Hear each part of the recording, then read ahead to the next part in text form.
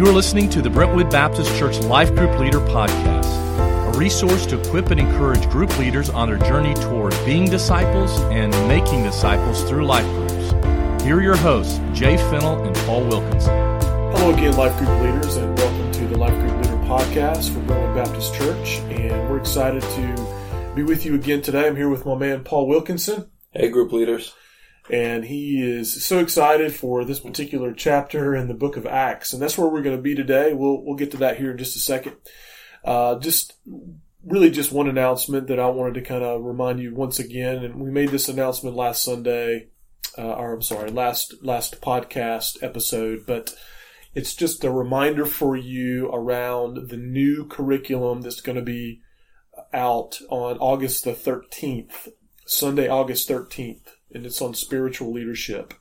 And we're excited about it. We think it's going to be a great series of lessons for life groups.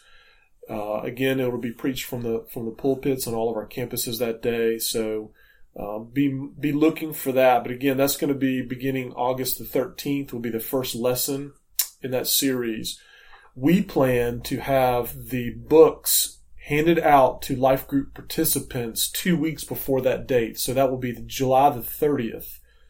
We'll have the books in your classrooms for you. If you're an off-campus group leader, you can swing by the Discipleship Center in the atrium to get the ones that you need. Or you can email Paul Wilkinson or me, and we will do our best to get those books to you. So July 30th will be the curriculum. August 13th is when it starts. July 30th, putting them in your rooms. August 13th is when it starts.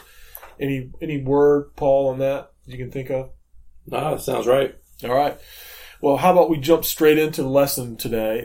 Today, we're going to be talking about lesson number 9 in our Living Sent curriculum. And the title of the lesson this week is The Impact of a Sent Church. And the focal passage, or the background passage for the lesson, comes from Acts 19, and it's the account of Paul and his disciples coming into Ephesus and the ministry and the activities that took place there. Eventful, to say the least, and it's a great opportunity for us to unpack this chapter this week. The focal passage, though, that is recommended in the lesson comes from verses 8 through 10, when Paul is entering the synagogue and he's teaching there, arguing for the gospel, and he receives some opposition. We'll talk about that here in a minute. But it's going to be a great chapter, and I think that it could be some really good points to be made in your lesson this week. So as we begin, we look at, beginning in verse 1, we see that in 19 that Paul enters into Ephesus and found some disciples who were already there. And upon probing a little bit, Paul realized that these folks, or these men that he came across, were disciples of John the Baptist. And he gets into a conversation with these men about baptism and the baptism of repentance. Paul the Wilkinson, talk to us a little bit as we move forward about some of the occasion here and some of the highlights that you see as a result, from this conversation. Yeah, I think this is a convicting word for teachers, and it certainly was for me after my time here. When I came in, just taught a lot of focus studies to begin with in Brentwood Baptist on Brentwood campus, and it was all doctrines. That's my discipline, I guess, philosophical theology, so just teaching doctrines of God, incarnation, omnipotence, on and on it goes. And then I would just jump immediately to application. Here's your God, go do it. God's omnipresent, so don't be scared. God's always with you. Be bold in your presentation of the gospel. And I think I was creating John the Baptist disciples because I did not talk to my membership about who the Holy Spirit was and the necessity of the Holy Spirit for the Christian life. The Spirit being the one who convicts, who empowers, who gives words to say to the disciples, the one who prays on our behalf, and on it goes. I did not introduce them to that aspect of the Trinity in any significant way. But then yet I asked them to do the very things that the Holy Spirit empowers them to do. And so that was a convicting word to me to say that we can't put our people in bondage by releasing them to do something that that they don't have the power to do. We need to introduce them to the Spirit as we are also exegeting the text, talking about God and unpacking theology for them in order that they can call upon that power to do the work that they're called to do. So we want to make Christ disciples, knowing the Holy Spirit, empowered by the Holy Spirit to do the work of the kingdom, not merely John's disciples who say, I never even knew there was the Holy Spirit. But, you know, these men that he came across, obviously, were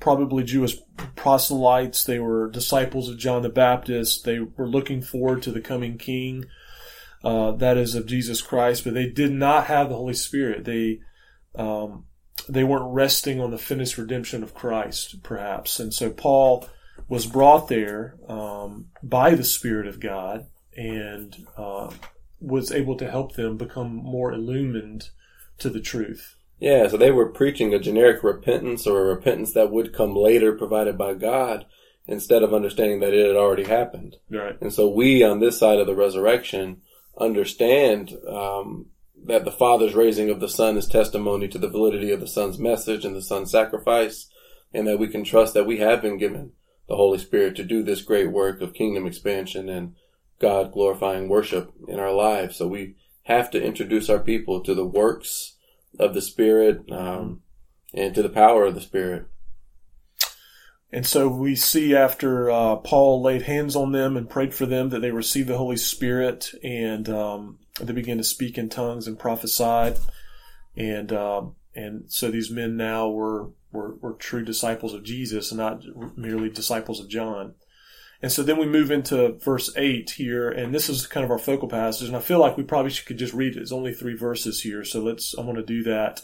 I'm actually reading from NIV. Don't tell anybody. But anyway, I hope that's okay.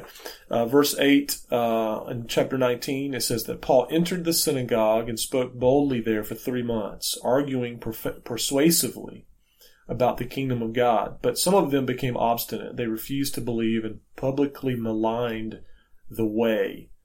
So Paul left them. He took the disciples with him and had discussions daily in the lecture hall of Tyrannus. This went on for 2 years, so that all the Jews and Greeks who lived in the province of Asia heard the word of the Lord. Paul, talk to us a little bit about some of the highlights there from those 3 verses that you see that may be worth mentioning and talking about in lessons this week. I think one of the key features, and it's one of the things I desperately struggle with, is the discernment about to whom we're called. I don't know if it's a cultural thing or what, but this idea of no man left behind, get everybody, I think has permeated my life when it comes to all aspects of ministry, where the assumption is every individual that's out there is an individual who is going to respond to the gospel if you spend appropriate time with them and so forth. And I think Paul demonstrates to us here, and Jesus, Jason brings this up a few chapters ago, is that Jesus would have these towns breaking out in revival, and he would just say, all right, let's pick up and go to the next town in the midst of great revival. And Paul does something similar. He's teaching here, and they don't respond, so he says, all right, I'm out of here. And he does it earlier with the teaching in the synagogues, and he's rejected by the Jews in the synagogue, and he says, all right, well, I'm off to see the Gentiles then, and to give them the kingdom. So there are what a disciple maker named Mike Breen would call persons of peace, and the language that fits with this living sent material would be welcoming. There are people that when we try to welcome them into our lives will reject us, and we need to say that's okay for this season. Mm-hmm. But there are others when we welcome them into our lives who will welcome us back into their life. Those are the people to whom we're called to disciple in this season. And we need to invest in them appropriately, invite those people along, and do service and fellowship and Bible study and on with those individuals. And then in time, God's playing the big game. We have a sovereign God who's after all souls, and we'll circle back around for the others, or the Lord will be sending other disciple makers. So we need to be looking for those people who welcome us into their lives as much as we would love them in ours. Well, I think that's a really good point to make. this week in your lesson is to talk about that aspect, to talk about personal peace, because there are people again that may accept you or may accept them, right? Even knowing that they are a believer. And sometimes a lost person might be repulsed by someone like that and just not even want to have a relationship with a Christian or whatever else, especially if they have a different worldview of things or political views or things like that. And so therefore they just kind of dismiss them. But there are those that will not dismiss, even though they don't believe, in the same things necessarily from a Christian perspective. They still may want to have a relationship and be friends. And so those people are the ones that you may want to spend more time with and invest in a little more. It doesn't mean that the people that dismiss us, that we don't need to pray for them and love them anyway through it. But it's those people that you don't really try to invest a lot of time in, because you assume that maybe the Holy Spirit is not working in that person's heart right now. Maybe with the people that are accepting you in their life, you would make the assumption that maybe the Holy Spirit is doing something in them. And I can come alongside in the same way that these John the Baptist disciples didn't truly have the truth. You also could be that enlightener, so to speak, as you begin to invest and pray and bless them, serve them. Yeah, and a secondary feature I see in this text is that Paul taught for 3 months, spoke boldly, reasoning and persuading them for 3 months. And then later in this chapter, we're going to see where Paul hangs out for 2 years doing this work of ministry and proclaiming of the kingdom that he's doing. I have a tendency to want to play the short game, sort of burst energy evangelism. Maybe it's the evangelistic movements of the early mid-1900s where you want to get a bunch of people saved in a moment and then let's go get more people saved, let's go get more people saved. And that doesn't seem to be the mentality of the early church explicitly. Yes, we want the outcome of salvation of souls, but there seems to be more of a marathon approach where you spend 3 months, 2 years discipling someone, living the life before someone, proclaiming the message before someone, establishing someone in the disciplines of the faith and so forth. So I think understanding that we have a sovereign God with infinite time, who's not in a major rush, can liberate us to not put the anxiety into every single moment, so that we can approach people in a way that we anticipate being with them for a period of time. Now, of course, the negative of that is to say, well, I have time to share the gospel later. So I want to be explicit that Paul is proclaiming the kingdom in the entirety of these 3 months and then later the 2 years. So I'm not saying, hey, just go hang out with people for 4 years, assuming in year 10 you can get around to an explicit gospel. But what I am saying is that we ought not get discouraged or even expect conversion immediately. What we ought to expect is that we are going to build this relationship for these people that have welcomed us into their lives, constantly proclaiming the kingdom, constantly serving, and constantly living a kingdom life before them for the sake of their souls ultimately. That's right. It's the long game. I think that's what you said. Right. It's persevering, and it's the endurance of the relationship of sticking with it and not giving up, but knowing that the Holy Spirit's timing is what's most important, and His work in the lives of those people, working through you as a tool, as a vessel, is so key. And so, I know that, some of you are praying for a family member. Some of you maybe have a wayward son or daughter who doesn't know Christ, or a grandchild, or a spouse, or someone in your group is the same way.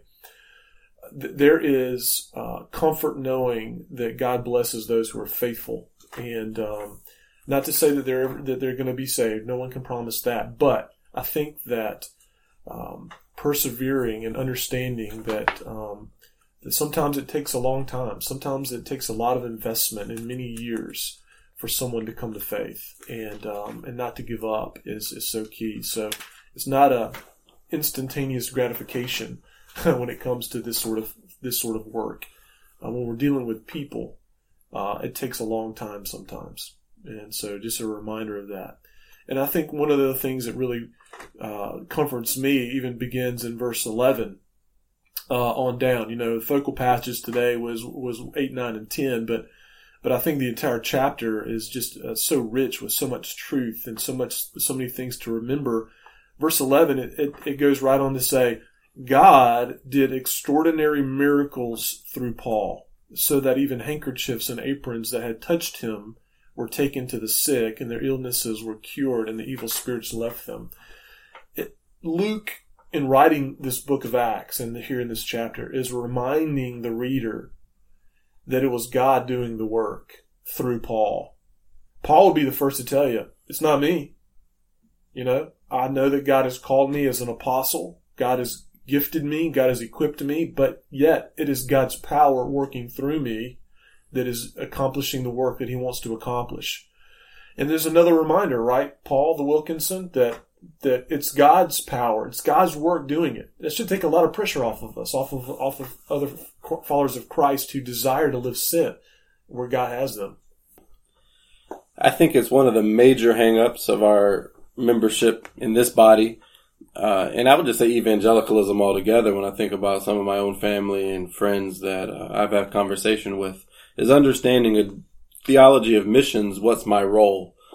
So for instance, the two biggest responses I get when I ask people here in this place why they don't evangelize, it's, what if they ask me a question I don't know the answer to? Or secondly, what if I don't articulate the gospel well, such that I destroy someone's faith or turn them off from the faith forever? And I think verse 11 can answer both of those questions. That is God doing the work through you, that we have a sovereign Lord who is not going to put anyone's eternal salvation solely upon our shoulders. So that we can tell our membership it's okay not to know answers. It's actually refreshing and authentic to say, I don't know. Even after 8 years of seminary and a PhD in philosophy, I say I don't know a lot. And what I hear back from both students and just strangers and people I'm trying to disciple and evangelize is they say it's refreshing to say you don't know. Now I go find answers, or at least I go get some semblance of an answer, but it's authentic and genuine, and it's, declawing. That might be a better word than saying declawing, but it just eases tensions to say, I don't have all the answers, but here's where I can show you Christ has shown up in my life. That's a powerful witness for people. And then secondarily, we have to trust in a God who is sovereign enough, powerful enough, and loves his creatures enough to want to save their souls. Ezekiel, Peter, Timothy all say God desires all men to be saved, such that if we were to butcher a gospel presentation on the street with somebody, just completely blow it, where they're just like, I hate God. If that's who that is, that's your God, I don't want any part of it. We have to believe in a God that's sovereign enough to have a Mike Glenn around the next corner to catch them and fix whatever we did. And I think if we believe in a God like that, then we can be a little bolder. We can not worry about screwing up so much and trust that God's playing a long game and is going to redeem people in spite of our foibles. It allows for a trust and a confidence, I think, that can liberate us to actually do the work of evangelism. You don't have to have all the answers, and you don't have to say it perfectly. That's right. Yeah. So he continues and starts talking about these miracles of handkerchiefs and aprons that touched them, right? And so, Paul, what happens if they get if one of our leaders gets a question about how come we don't see that today, or what's the deal with that? And that was prominent, obviously, back in the early church, but now, in our 21st century Western culture, that's not something necessarily that we see at all. And if we do see it, we're extremely skeptical. But yet we see it here in Scripture. Yeah, it's frustrating in some ways. I think people long for these kinds of signs and wonders and power. Theologians and biblical scholars come down on different ends of the spectrum as usual on these. Some are what's called cessationists, and they say, look, these gifts were given at an incredible time in history, post-resurrection of Jesus, when this message that was given only to the Jews was now supposed to go out to Samaritans and Greeks. They needed some extraordinary evidence that they were preaching truth as they took this Israelite so-called promise to the nations. And that testimony were these miraculous gifts. Others are half or partial cessationists that say, well, some of them, maybe like the faith healings and the tongues, those were for a season. But now it's, we have other gifts, ministry, administration, so forth, what have you. And then others are like, no, all these are still active today if you have a proper amount of faith. I think I come down probably somewhere, I try to come down in the middle of that spectrum. I hear stories from missionaries in the Southern Hemisphere, underground China, and so forth that say healings are just a normal part of everyday life. I don't want to doubt the veracity of those men and what those people are experiencing. What I do know is that it doesn't seem to be readily present in this way in Western civilization. That we don't generally lay down hands upon people and get healing. And that's okay. The Lord has provided other means for healing, namely doctors, medicine, and so forth. So the Lord's still healing people. It's just not quite in the extreme way, or maybe not the extraordinary way we think of here. And I also think about those texts in the Bible where, like, Timothy apparently had stomach aches, and Paul tells Timothy, take a sip of wine to settle your stomach. He doesn't tell him to pray hard to settle your stomach, or here I left this kerchief with you. Just grab this whenever your stomach hurts. And I would recommend, and you'll feel better. In the 21st century, you may just want to try some grape juice. That's right, maybe grape juice. Notice I did say sip. And so there are even people in the Bible of great faith who were left with some ailment and so forth. So I think my perspective on it in the end is that God sends miraculous gifts to places where it'll get people converted. God's goal for us in this temporary life, and this is a grounding assumption for my theology and my life, is not to make us happy in this moment, and is not to make us healthy in this moment, is to get people saved. The bliss and the health and the eternal communion and security in that sense, in the physical sense, come in glorification in the new heavens and the new earth. Now God wants people saved. And if he needs to make somebody sick and go to a hospital bed so he can witness to a doctor or a nurse or whomever, or the guy or gal in the bed on the other side of the curtain to get them saved, then I think God is right and good and just to do it. And I think we get in line with it. So I think in modern times, we ought to think of these kind of extraordinary things as vehicles for the validity and the testimony of the truth of our gospel in order for the salvation of souls. And if it'll get people saved, God's gonna do it. So with all that said, I think the reason we don't see them now is because no one would care. I don't think more people in Europe and America would get saved because of this. I think people in South America, Africa's underground church in China are getting saved because of it, and they're accessing it. I think here it would be irrelevant, and that's why we don't see it. I think if it gets people saved, God would be doing it. But it's a tough question. You're going to have people that are on both sides of this fence. As usual, we want to provide some latitude for your belief. I mean, one of the Southern Baptist distinctives is we're not terribly dogmatic about things outside of crucifixion, resurrection, Christ's return, and so forth, God creating. So provide latitude for your people. Maybe just paint the spectrum for them. You can admit where you are if you want, but just say, look, the point of what we're trying to get after today is that we can have an authentic witness to people, whether we have, Kleenexes that can heal them or not, because we have the resurrected Christ and the Holy Spirit dwelling in us so that we become the mediators in the presence of Christ for people. And so try not to chase the rabbit of the miraculous gifts too much. Point out that they are maybe, or at least there's testimony of them being valid in other places. You can make a commentary on the West and our hardness and coldness of faith here. But either way, we always want to drive back to the fact that regardless of whether you have miraculous healings, you do have the literal third person of the Trinity, the Holy Spirit, indwelling you. And that you can give people for sure, even if you can't. That's right. The miracle truly may not be the handkerchief or the apron that's touched by someone, but it could be just the miracle that has taken place in your own heart that you can share with those who are far from Christ, and speak to your own transformation. That is amazing. That is so fruitful, and and is extraordinary to share, and you'd be shocked at the response perhaps as you go to share your testimony and story. Yeah.